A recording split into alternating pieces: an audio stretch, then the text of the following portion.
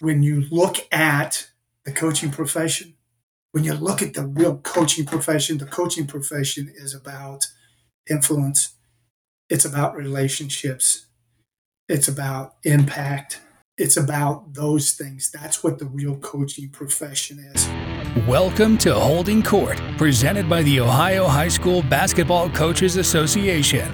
Join hosts Adam Hall and Walt Serrato as they sit down with some of the biggest names in Ohio high school basketball and beyond. This show and all of our shows are available to listen to completely free anywhere that you can find podcasts. We hope you enjoy the podcast. Let's get to it. Hello, and welcome to the Holding Court podcast. It's Adam Hall here with my co-host Walt Serrato, and tonight we are excited to be joined by Coach Tom Barrick. Coach Barrick has most recently served as the president of the National High School Basketball Coaches Association. Prior to that, he served as the executive director and president of the Ohio High School Basketball Coaches Association. Tom has spent 33 years as a high school basketball coach in Ohio and Kentucky, compiling a record of 505 and 265. His teams have won 12 league championships, 17 sectional championships, 8 district championships, and 3 regional championships. Coach, thank you for coming on tonight, and welcome to the Holding Court podcast. Thanks, guys. Walt, Adam, I appreciate having the opportunity to be on. Really looking forward to this evening. I've had an opportunity to listen to the guys before us, and it's a great service that you guys are doing for the Ohio Basketball Coaches Association. So I don't know if I can live up to the guys before myself, but truly appreciate the opportunity to be on. Well, Coach, let's jump right into it. I'd like to go back to those playing days at Riverview High School. And for those of our listeners who don't know where Riverview High School is located, it's located in Warsaw, Ohio, Coshocton County. But you had the opportunity to play for one of the most successful coaches in Ohio high school basketball history, in Walter Harrop Jr. And I was wondering if you could share a little bit about that experience as a player. What was it like playing for Coach Harrop? And then as you started your coaching career, what did you take away from that experience and try to emulate in your own program? Well, you're exactly right when you say one of the most successful coaches. Obviously, Coach is a Hall of Fame coach. He's in our Hall of Fame. His father is in the Ohio Basketball Hall of Fame. He's a legendary coach in his own rights. So I had the opportunity to play in a great time and in a great program. And for the people that are a little aware of where Warsaw is and where Coshocton County, Riverview is right now, we know that they fell on some hard times. Some of the structure of their school has changed a lot. But, at that time when I was coming through, Riverview was probably one of the premier programs at that time. And having the opportunity to play for Coach Harrop, we won the state championship. I was actually in 7th grade when Riverview won the state championship in 75. In 76, they turned around and went undefeated and was number 1 in the state. In 78, led by Scott Aaronholt, who's the former head coach at Zanesville. Scott was a senior when I was a sophomore. They was a top 5 program.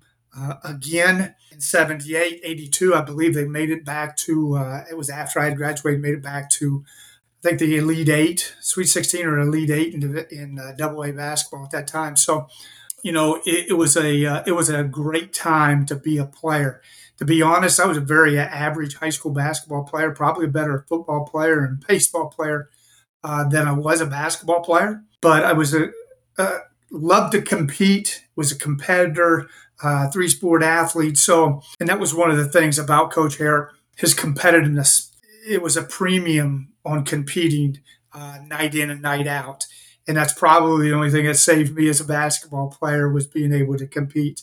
The skill level probably wasn't as great as a lot of those other guys that I competed with or played with. But having the opportunity, and, one of the best things that I was able to take away from Coach in that time was just his preparation. Coach had things down. And as I said, he was a great competitor himself.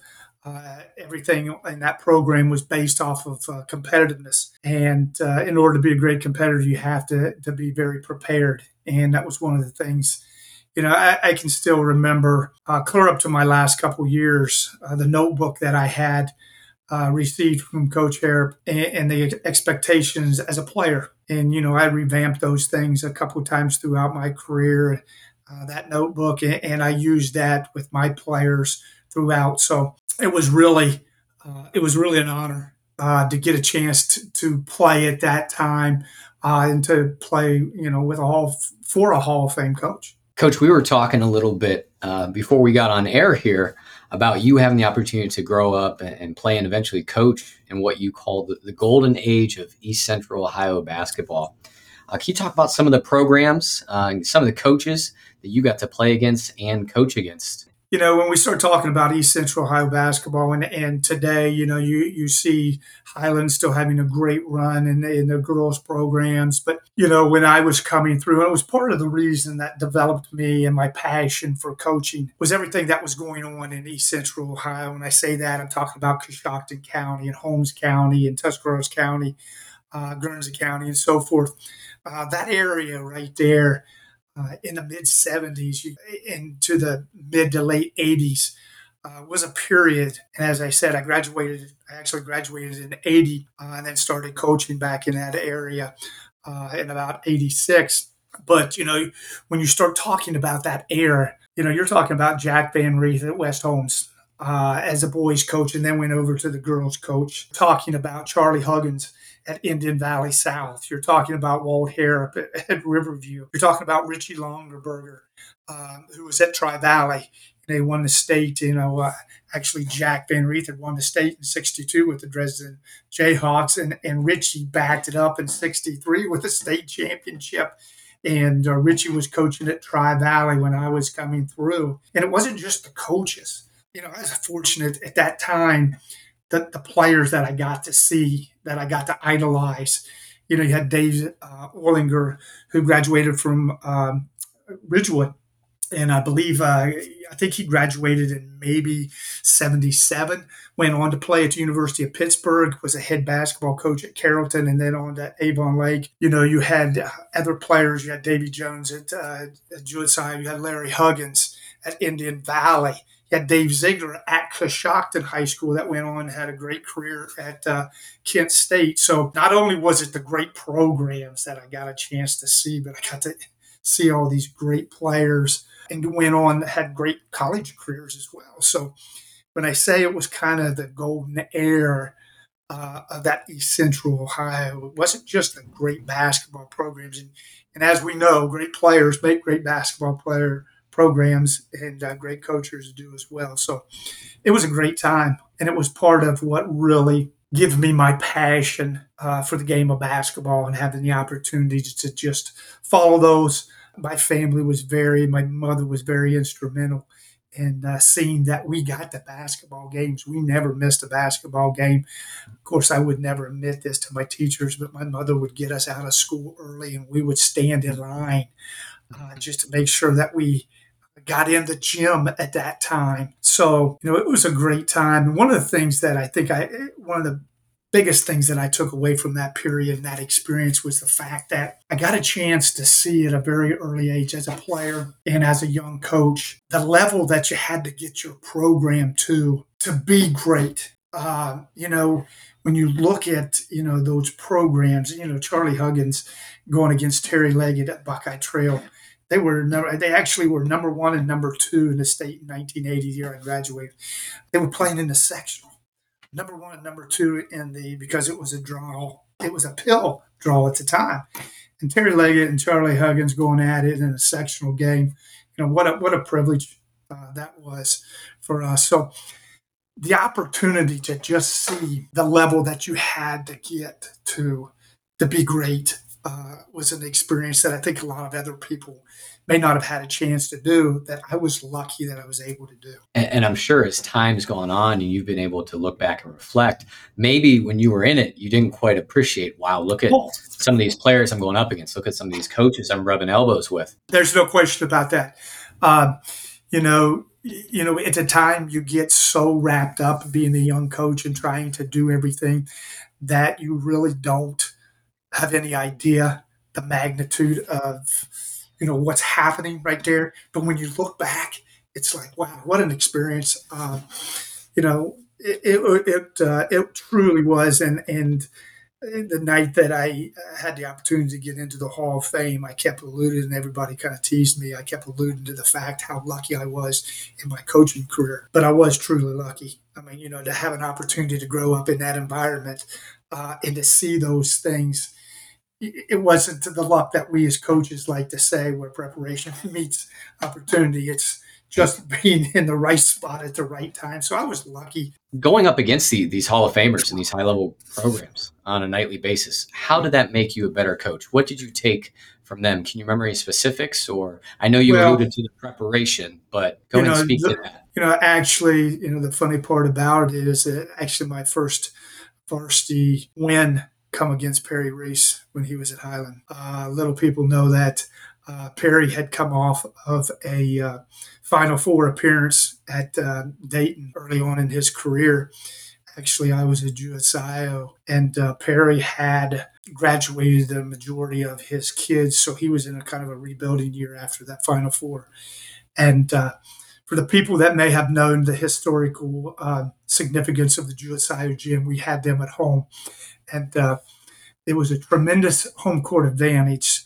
So we were able to win that game, and of course, at the time, it was a great win for us. Hey, they were Final Four regional champs last year and stuff. But I don't think, again, as you alluded to, you don't understand really the significance of wins like that in your career. But when you start looking at playing against those kind of programs, obviously it's a challenge in the sense that they're the cream of the crop. And when you're trying to develop a program, those are tough challenges. But it also gives your kids an opportunity to actually see what they need to do, where they need to get, where they are in the whole process of developing that championship mentality. So we took a lot of learning, a lot of bumps in the road, but to play against those guys in hindsight was truly an honor to play against those kind of programs. It really was. So, Coach, you started your career as a JV coach, and what I don't think a lot of people know is who you coached under.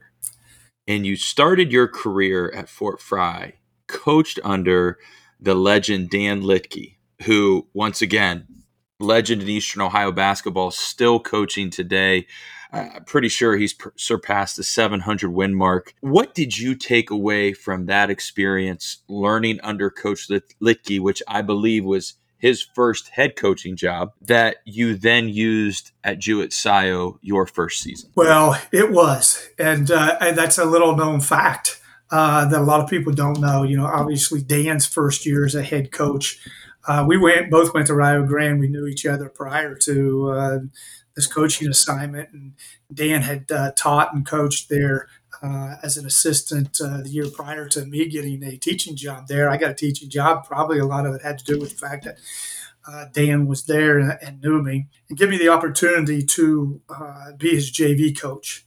I'm not sure how good a JV coach I was because, the JV coaches in today's society are supposed to be that bridge between the player and the head coach. I don't know if I was necessarily a good bridge, but, the opportunity to work with Dan was, again, something that I was very, very fortunate, dude. Lucky in the sense that I got a teaching job, lucky in the sense that Dan trusted me enough to be his JV coach. Probably the greatest thing that I took away from that experience, I was only there 1 year before I took the challenge of going to Jewett-Scio, but was just the energy that it takes to try to start a basketball program. Little known fact is that, Fort Fry was a tough job prior to Dan getting that job.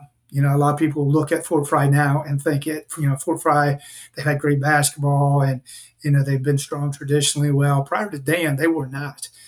Dan is the one that built that tradition and continued that. Now he's obviously coaching the girls. But having the opportunity to work with Dan that year and just seeing everything that went into trying to build a program, a championship program, just the level that you have to be all in to do it and to do it right. Dan was energetic. We were both in our mid-20s. We were both single. And we both had the opportunity to be all in at that time. And Dan giving me an opportunity to learn as he was going into that experience. It was, again, something that I feel very fortunate that happened. And, in order to have a long career at the high school level, you got to have a lot of luck. And it was an opportunity that I got that was very positive for me.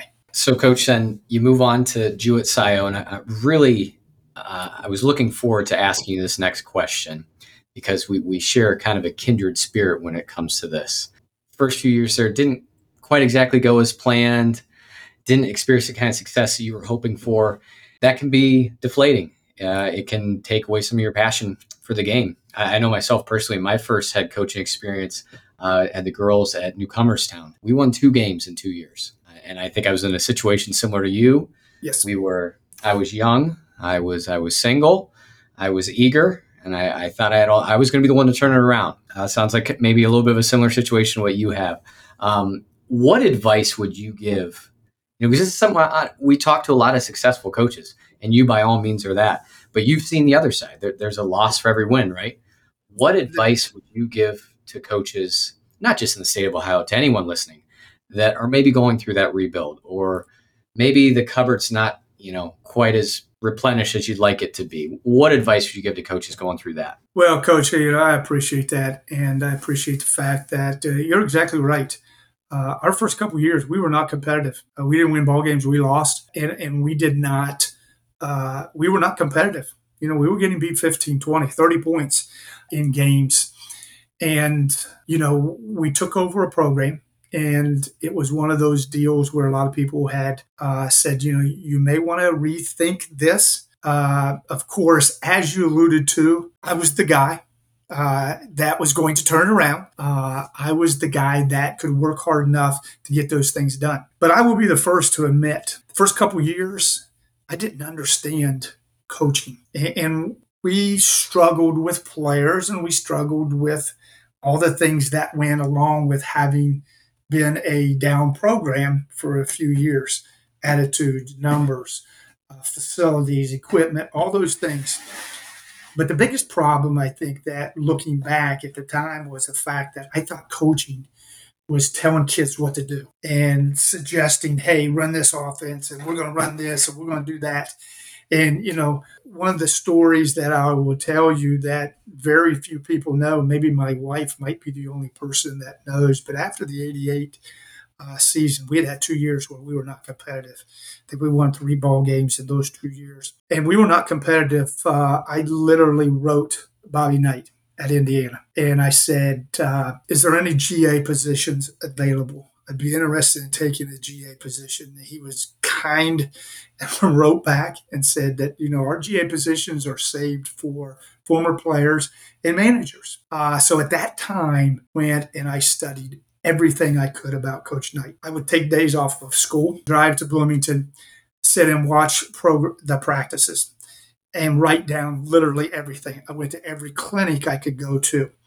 I thought at the time, and I still think to this day, that he is the greatest teacher of the game. It doesn't matter about whether you agree with methods of his teaching or any of those things, but I thought he was the greatest teacher of the game of basketball, and come back and decided that I was wrong about coaching. Coaching is teaching. Coaching is not telling kids what to do, suggestions. They're not running offenses and defenses. Coaching is teaching. And at that point, I kind of decided that I had to become a teacher. So the next couple years, we've become a 500 team. We won 10 ball games the next 2 years. And we had kids that were great kids. I can honestly say, had it not been for my Jewett-Scio experience and the fact that I learned that I was not a good teacher, that we wouldn't be sitting here today. So, Coach, you spent 4 years at Jewett-Scio before taking over a Morgan program that was 19-86 in the 5 years prior. In the 4 years you were at Morgan, you had a record of 43 and 42, if I'm correct. Also playing in the Muskingum Valley League, which at that point, it still is today, a very tough basketball league. But you were going up against the likes of West Muskingum, Tri-Valley, and John Glenn. So I guess the first question I have for you is, you kind of started to get the ball rolling at Jewett-Scio, and then you decided to take on another rebuild at Morgan.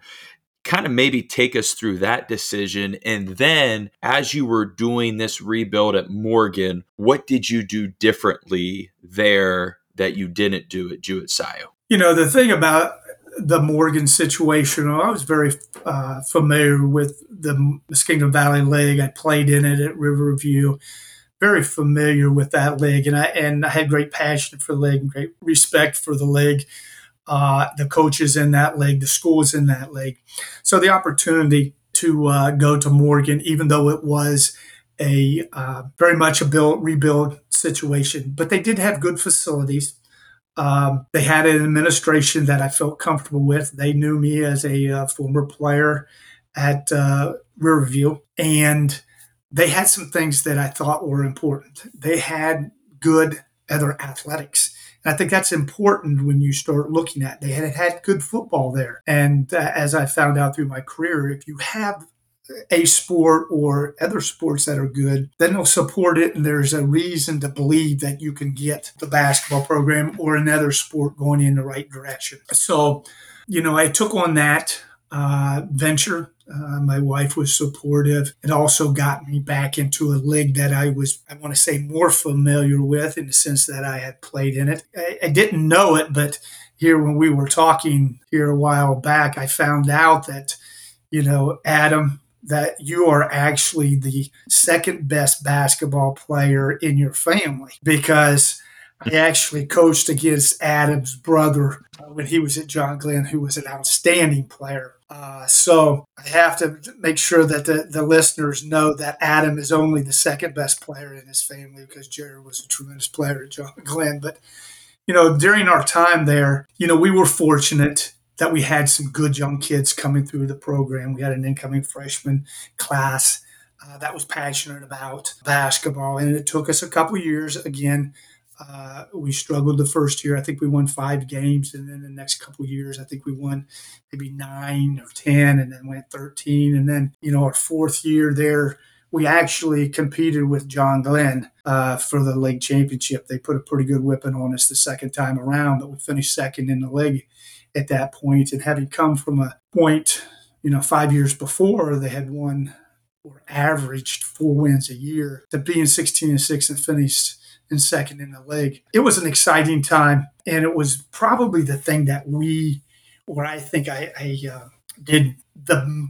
best at going from Jewett-Scio to Morgan, was understanding that I had to teach kids. We had kids that bought into our system, because I think we was able to present things better at Morgan than we were or did at Jewett-Scio. So I thought that the transition, the learning curve, happened a little bit quicker at Morgan than maybe it did at Jewett-Scio. But that was not because of players or because of a kid's lack of effort. It was just a fact that I think we learned from our mistakes as coaches, and we did a better job of presenting stuff and giving them a better opportunity at that time. So, Coach, due to your success at Morgan and your ability to turn that program around, you were given an opportunity. And in talking to you, this opportunity was the job for you. This is where you were going to raise your family. You had done your research.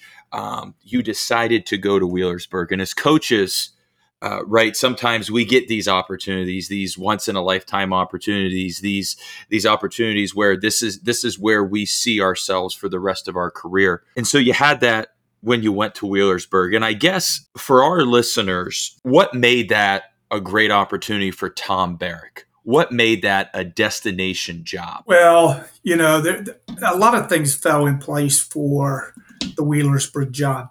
I'm going to be honest. They had a couple great coaches prior to my arrival at Wheelersburg, and they had established a winning culture there. And, John Eaton took the 82 Pirates to the Final Four. Mike Levenguth, who I took over for, took two teams to the Final Four in '84. Who they lost Akron St. Vincent St. Mary's that year.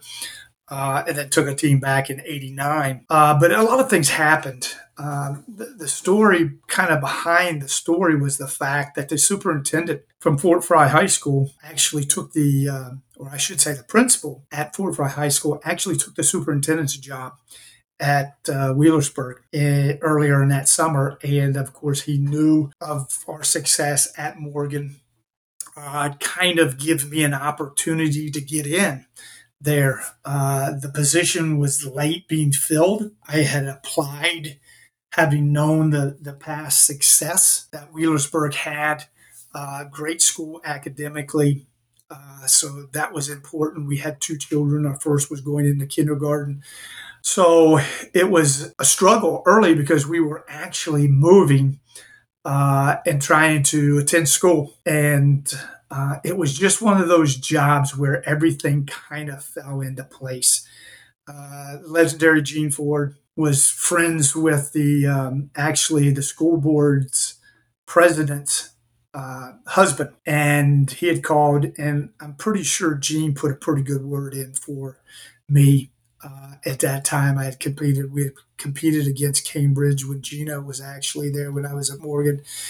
So everything just kind of fell into place, and it just felt right. I'll be honest with you. My wife was really the one that made it work at Wheelersburg, especially early on with two kids there. But, we had some great kids coming through the program. There was an established culture. And that's the thing that as I went on longer and longer in the coaching profession, it's the culture that makes the difference. Everybody wants to say it's players, it's winners, it's this, it's that. It's the culture that I think really makes jobs better or worse. And your ability to develop a culture there is what really makes it. So, we had, and it was fortunate, we had some kids coming back off of a team that had some success under Mike. And we had a sophomore group that we had no idea how really talented they were. But they ended up being very talented, probably a year or two ahead of where we thought they should have been probably as sophomores. So we were able to come in and have some success early in the program. Well, Coach, let's jump right into that success you had early, because I don't know how many coaches can say that in their first year as a head coach of a new program, they had the opportunity to play for a state title. You're one of those coaches that can say that. And you started out 2-2 though. And if I'm not mistaken, your players came in late as well because your football had an incredible run. So I really want to talk about that first season and that experience. And when you got to the state finals, kind of talk to us about that as well, because I know you coached against a couple legendary coaches in the finals. Yes. Going back to, the whole scenario, our football team, and we've had historically a great football program here at Wheelersburg. Our football team actually was in the Final Four, won the region, was in the state semifinals. And we actually were playing in a tip-off tournament. They actually got beat on a Saturday, and we actually played on the following Saturday. So we've got our kids in. And at the time, as I alluded to, we didn't play any of our football kids in that first game. And we did not realize our sophomores, how talented our sophomores were. So we played them, and we actually won the game with a bunch of sophomores that weekend. But we started off 2-2. We actually won our first two games.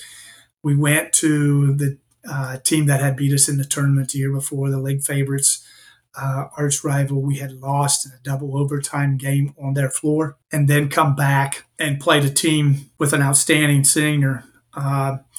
And he actually lit us up. We lost that game, and we were 2-2 after 4 games. And one of the challenges of being in a predominantly very talented football school, is the fact that you have to really kind of just accept that there's going to be some bumps early in the year.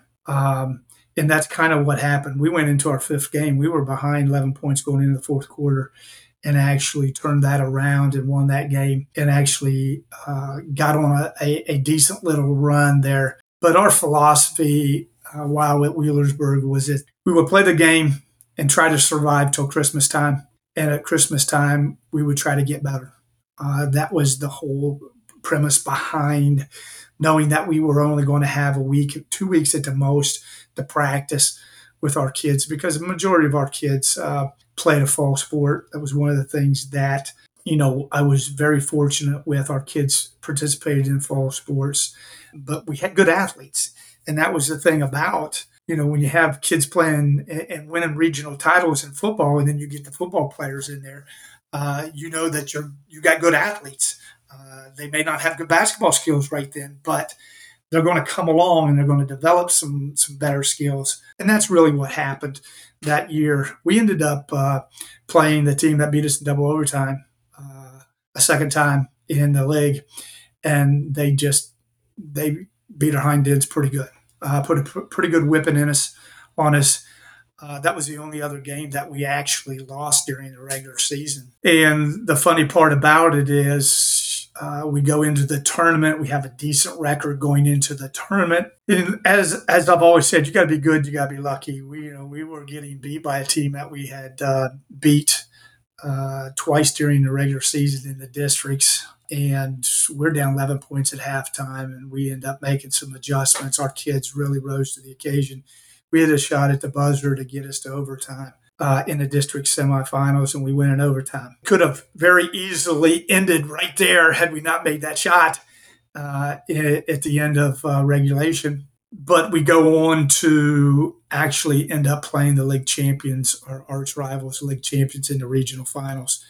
And we had played 2 games where we knew that both games had been up-tempo games and games where after losing twice to them, we just basically said we can't win a game in an up-tempo game against these guys that are better up and down the floor than we are. We actually were able to keep it in a low-scoring game. We actually come back and beat them in the regional finals, 54-52, put us into the Final Four. It was one of those deals where it's hard to beat a team 3 times, even though they had really beat us handedly the second time around. But it was one of those scenarios where we had great kids. We ended up, by the end of the season, the funny part about it, we were starting 2 seniors and 3 sophomores by the end of the season. Was going to Columbus.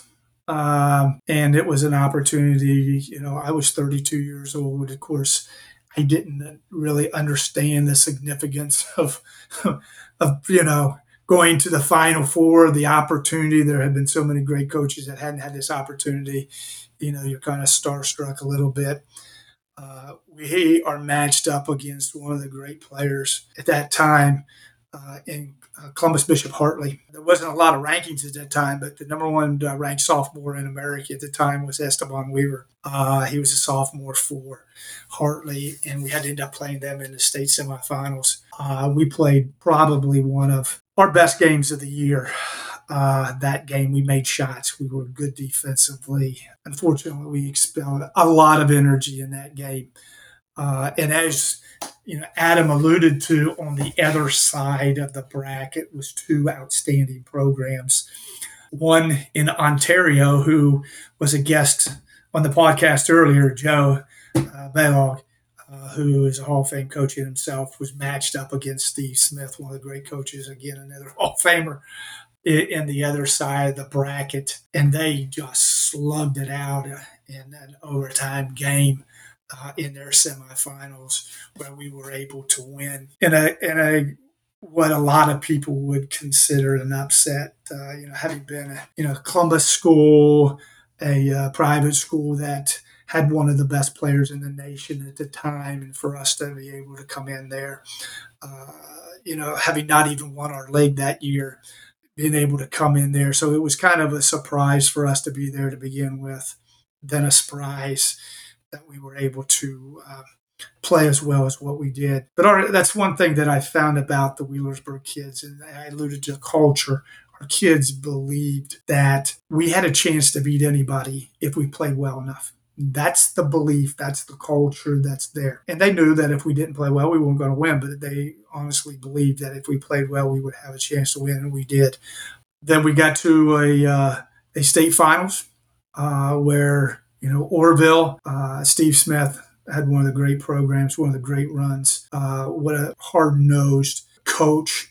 What a great coach he was, and he had a program that really mirrored what he was. He was a blue-collared, former Army, no-nonsense guy that had his kids believing in the same thing. And we run into a buzzsaw that day. We truly did. And, one of the things that I probably regret is the fact that we come home. We played on a Thursday, and we actually come home on a Friday with the intent that we didn't play until a 2:00 game on Saturday, that we would try to be able to get our kids into a routine, have them sleep in their own beds, get up. In hindsight, it's probably one of the decisions that I wish I had to do again, because the atmosphere at school the next day was crazy. Having won a game that a lot of people didn't give you a chance to win was all about yesterday's game instead of tomorrow's game. And as a coach, I probably will admit I wasn't able to.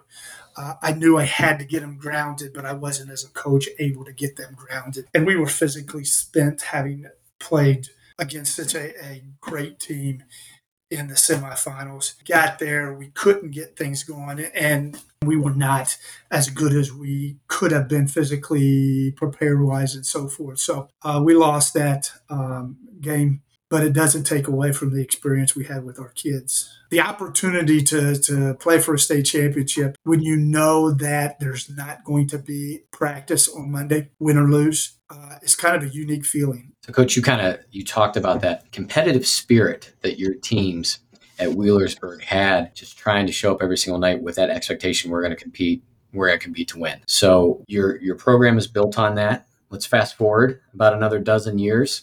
You're fortunate enough to lead two teams back-to-back state Final Four in 2006 and 2007. So looking back, reflecting on all three of these state Final Four teams who we've spoken about here, what did they have in common? What were some tributes that, even though 12, 13 years apart, what did those teams have that maybe set them apart from your typical high school team that you led?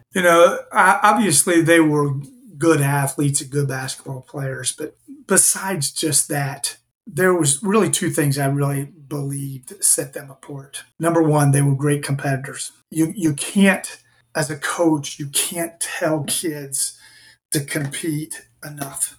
I think coaches are always trying to get kids to compete at a higher level. This is something that we didn't have to do. We were constantly doing that, but they were doing that on their own. I mean, they were challenging themselves. Yeah, there was tempers fly. There was tempers fly in practice. There was kids that didn't like, the talk, the elbow, the shove, the push, the very physical drills, those things. But the competitiveness is something that I think really, really set those guys apart.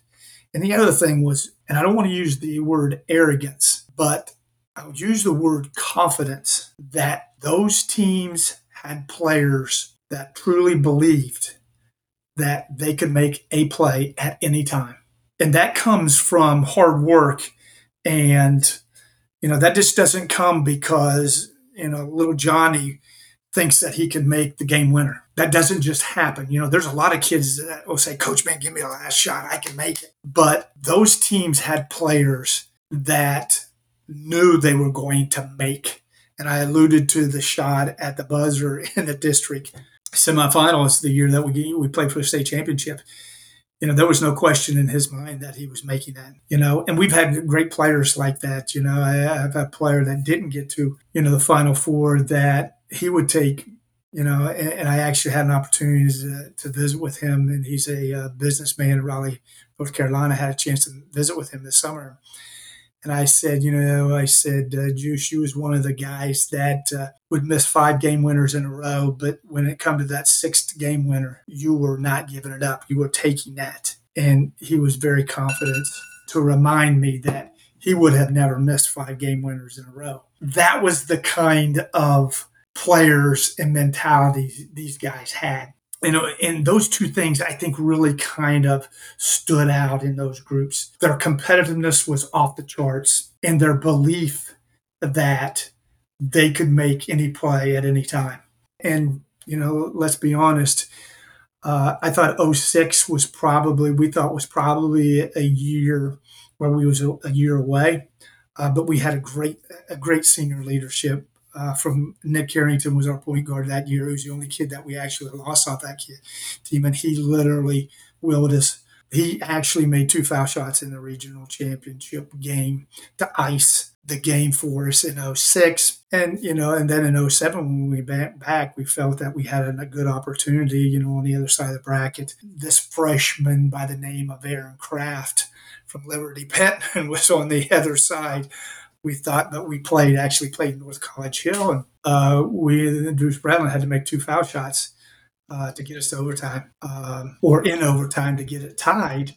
We actually made probably a 26-footer 3 to get us to overtime, and there was no question this young man, Seth Kogel, elevated from about 26 feet. He wasn't giving it up, and he knew that he was making it to get it to overtime. Unfortunately, they had the ball in '06 and hit a running 40-footer or 35-footer at the buzzer to beat us in overtime by 3. But I would say their coach probably would have said the same thing about the Butler young man, that he had that belief that it come down to one play, that he was going to make it. And I think those are the things that set those teams, those special teams apart. They have great competitors, and they have kids that believe because they put in the work. It's not just talk. They believe because they put in the work that they're going to make those plays. So, Coach, we have one thing in common outside of, just our haircuts, and that is we both have stepped away from the game of basketball a couple times. Now, granted, mine was for 2 weeks and 2 months. You actually took a little bit longer time off, but we eventually found our way back. And you did that. You stepped down in 2013 from Wheelersburg, came back in 2015 at Eastern Pike, and had a nice 4-year run there.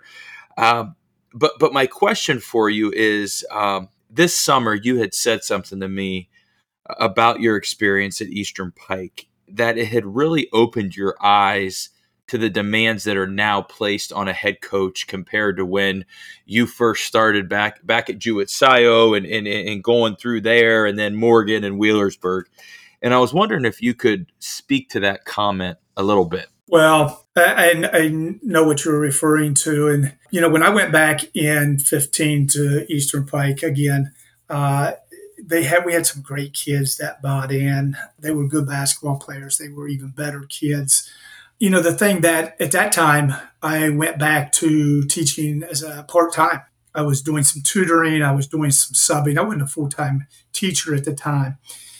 And I really got my eyes kind of opened to the demands of the social media, to the demands that these young coaches, this generation, and, let's be honest, I'm an old guy and I'm sitting on a podcast with 2 younger people. If anything was even remotely close to this back when I was starting, it was a taped with the old cassette for a radio interview with the old cassette.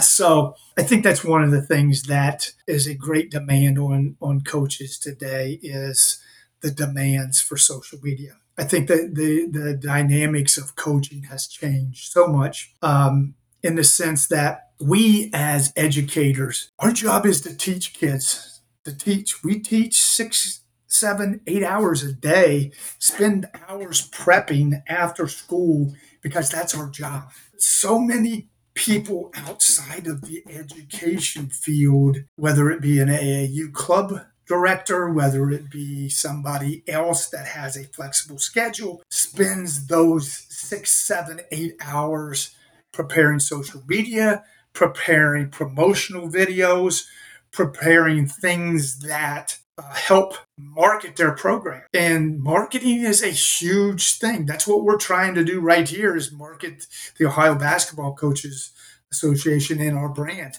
And marketing in today's high school sports scene is a demand.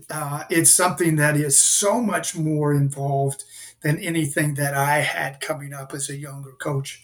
And Adam will attest to the fact that I sometimes struggle with some of the social media things being an older guy, but it's part of the coaching world now. It's part of it. It's the huddle. It's being able to do highlight tapes. It's being able to market not just your program, but your players within your program to keep your program and to keep your kids at the same level as everybody else. It's no longer just an X and O profession. There's so many things additional going into that. And that was one of the things that I think is really a challenge for high school coaches is to be able to find ways to do those things and still be able to pay the bills and things like that you have to be a teacher. It is a challenge. And, it's not something that's easily done. It's a challenge. It really, truly is. Yeah, because we have the role of teacher, coach. Sometimes we're a counselor. Sometimes we're a big brother. Sometimes we're a father figure. And now, you have to be a marketing major and market your team. But that's just the world we seem to live in. So, Coach, recently you and I have had a conversation about the goal of high school basketball and how that goal has changed and not necessarily for the better. And I know you've also been able to have this conversation with state leaders across the country in your role as former president of the National High School Basketball Coaches Association. So was hoping you could just talk a little bit about that and how do we go about fixing it and getting high school basketball back on the right track. Well, I'm glad you brought that topic up because, I think that one of our greatest challenges right now in the coaching profession is the fact that people don't understand teaching. And when I say that, not just saying basketball or math, I think that we have a problem with people understanding the whole process of teaching.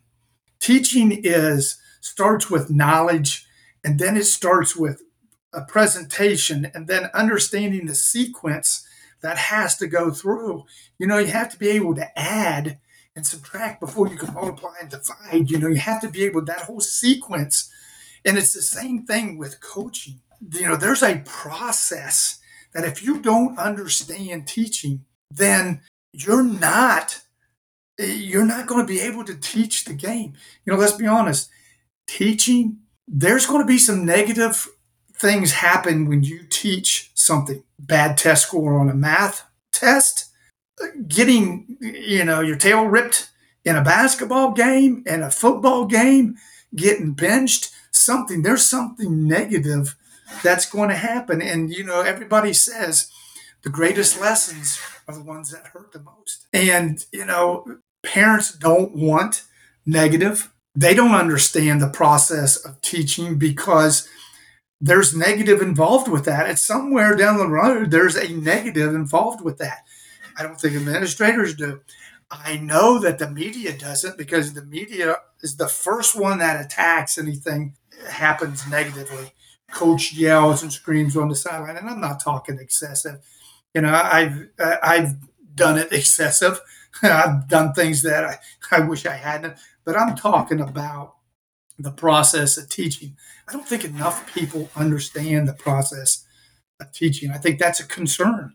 I think we have to get back to understanding and educating not just coaches, but everybody involved parents, teachers, coaches that, hey, there's going to be some hard knocks in teaching your kid. You're going to have to let your kid fail. There's going to be opportunities or situations where things are negative that they're just going to have to work through. And that's just part of teaching. That's part of the lesson that they have to learn. And, I think another thing that concerns me is the fact that I don't know if society believes in tough love anymore. And I always allude this, that, the greatest teams, the greatest organizations in the entire world is built off tough love. And I think that's something that we've got away from as a society. And I think that's something that we need to get back to if we're going to continue to do a service to these young people. Coach, it definitely seems that having thick skin is becoming a commodity in our society today. Yeah. And call it a ramble, whatever you want. But I agree with everything you just said. I love it.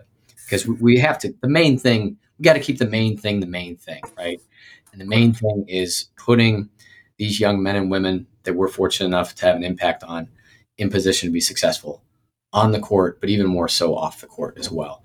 And, most definitely. And you absolutely have had a good grasp of that. So looking back on your career, we kind of alluded to a little bit earlier, might know the answer to this next question, but I got to ask.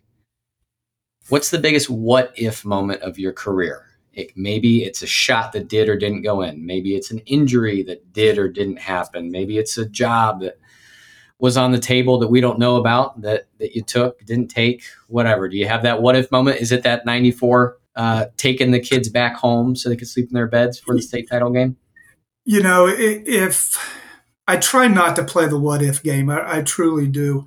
That is one thing that I wish if I had to do over, I would have done. I would have kept them, even though we would have been in Columbus.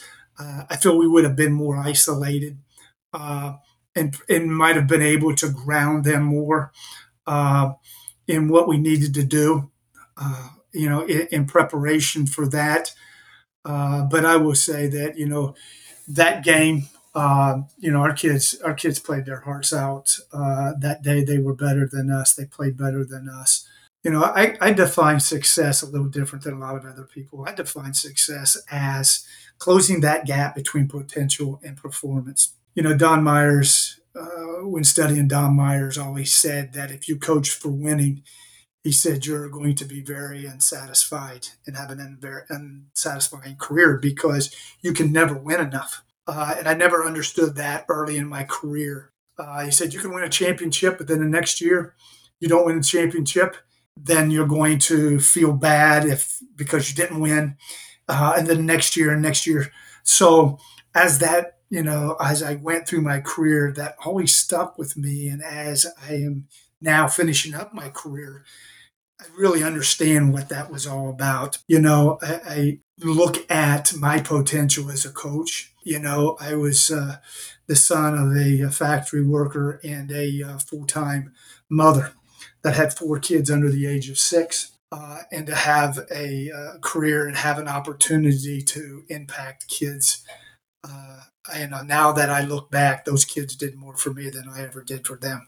But to have that career and you say, what was your potential as a shy, average basketball player to go on and to have impact on kids, that gap between my potential and what I actually got done as a coach is pretty small. I probably maxed out my potential as a coach. So I can't look back on my career and say very many what ifs. I alluded to the fact that I was very lucky growing up when I did, having parents that I did, having the tough love that I had, having the coaches, having the experience, all those things. So I don't know if there's a lot of what ifs. I know I wish I probably in the 94 would have played some zone that year, but other than those kind of little things, I don't think there's a lot of things that I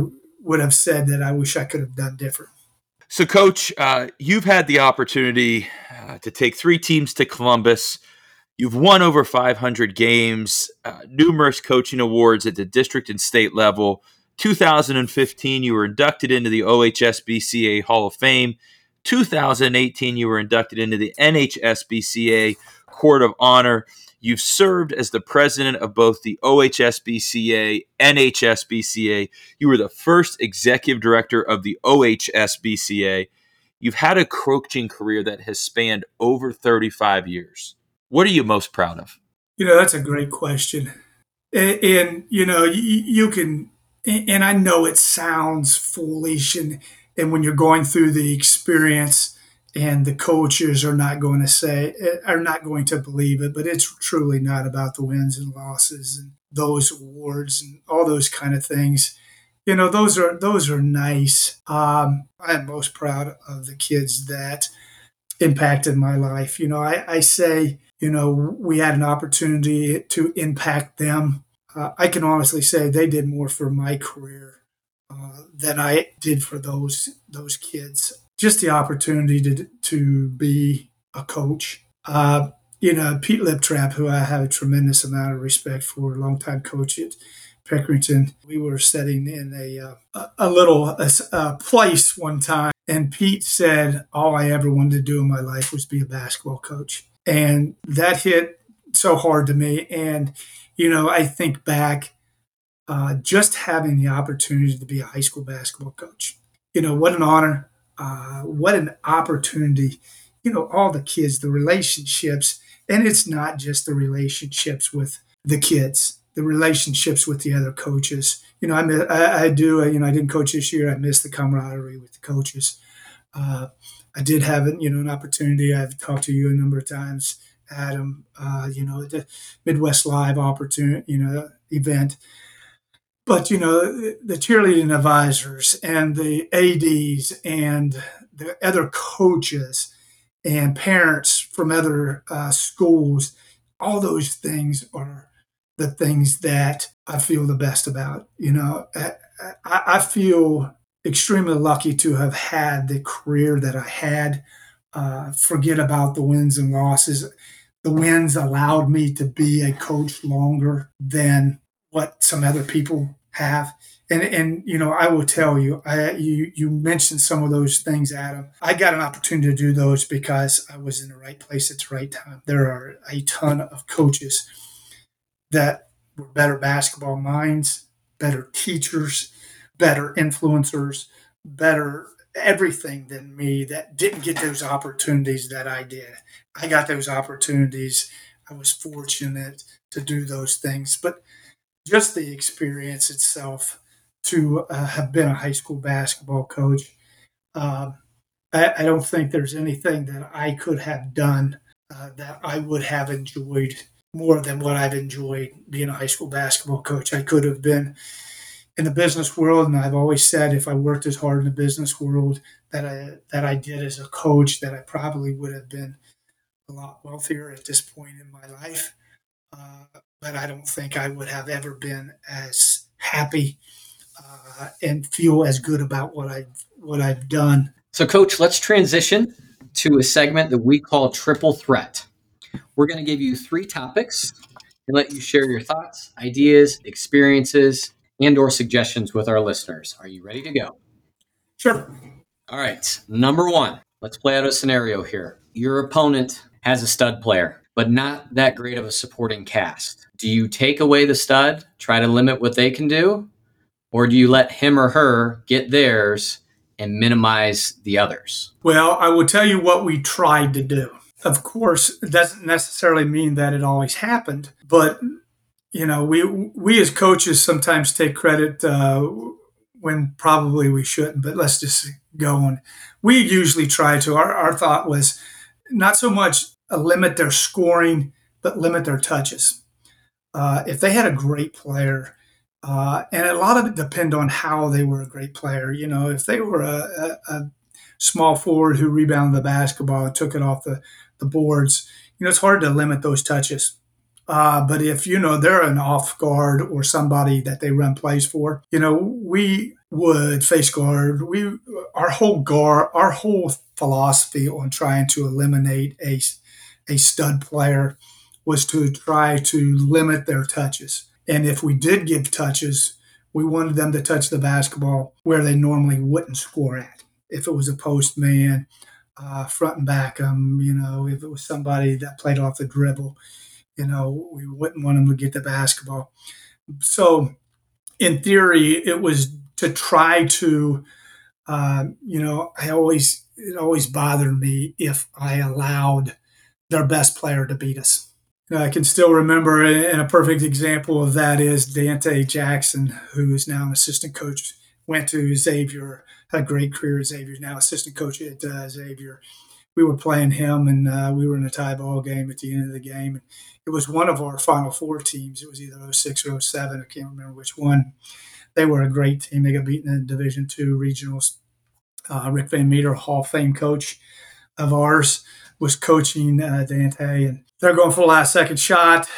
We hear them call out their play. We know their play. We're telling our kids exactly what they're going to do. Dante's going to give the ball up. He's coming off a post screen to the corner. He's either going to curl or he's going to flare. Scouting report, we got all that stuff down. So we don't run at him and we don't double him because we know what they're going to do, or we feel what they're going to do. Dante holds the ball until 3 seconds to go. He elevates at 26 feet, never runs the play, and hits a three, and we go home with a loss. And that one bothered us in the fact that we let their best player beat us. And unfortunately, we thought that we had that scouted and prepared, and that's where players make plays. And so we lost to a better player on that single play. Had he missed that, or had we defended that play, we'd have said, we had it all. We knew exactly what they were going to do. So, but our philosophy was always try to stop their best player from beating us, and our philosophy was to eliminate touches or limit their touches to the basketball. So, Coach, number 2, go-to end of quarter, end of game offensive action. Were you a high ball screen guy? Were you a 1-4 low? Would you want to run a set in that situation? What kind of formation were you in end of quarter? Well, over a career, I think you changed your philosophy a lot. But by the end of my career, I was more of a 2-man game. I wanted my best 2 players to have the ball in their hands. I say best 2. I wasn't always a 1-4, and we run 1-4 with our best player at the time if we felt we had a matchup that could create. But I always felt that, good coaches, and I always told our coaches or our players and our assistant coaches, I don't want to prepare for bad teams. I want to prepare for the good teams. The good teams are going to take your first option away from you.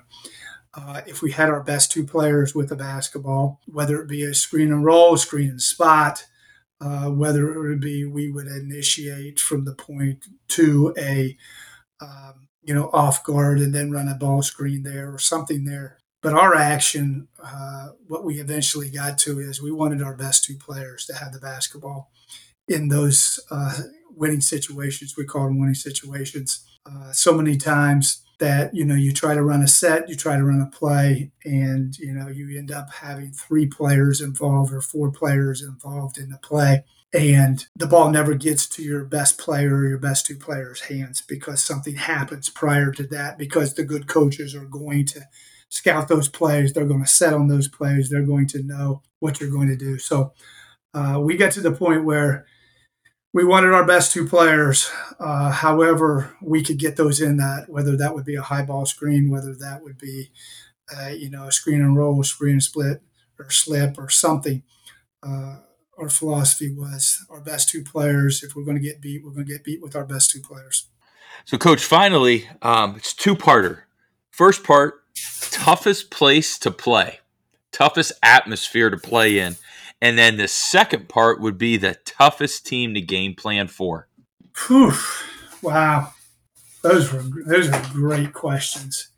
Having been in the old buildings, I don't think people, when I said that, my first coaching career victory was against Perry Reese in the old Jewett-Sire gym. I don't know if too many people understand that gym. But that gym, my first year was without the 3-point circle. Yes, that's how old I am. I coached my first year. There was no 3-point circle. My second year is when we installed the 3-point circle. Josiah had a restraining line, and the 3-point circle went out of bounds at the second hash on the foul lane. That's how narrow our gym was.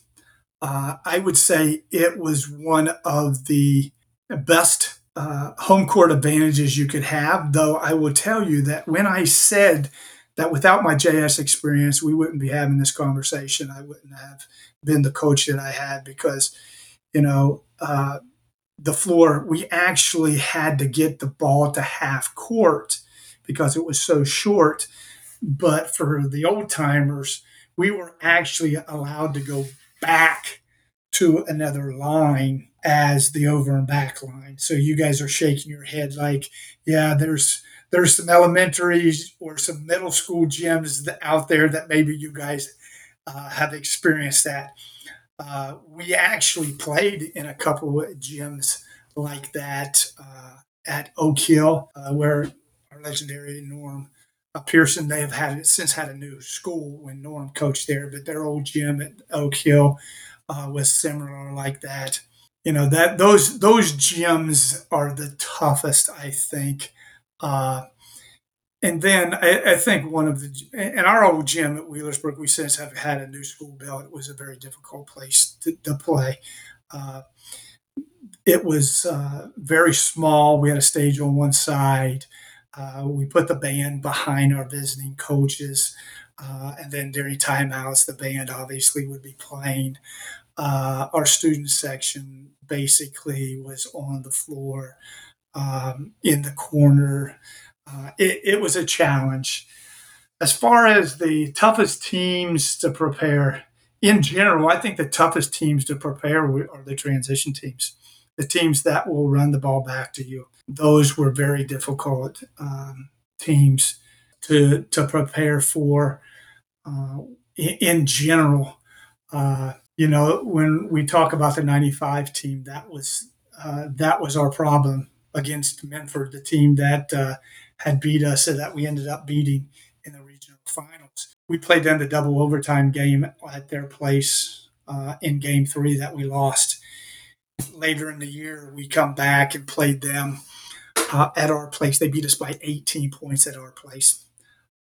And it was because they ran the ball back at us.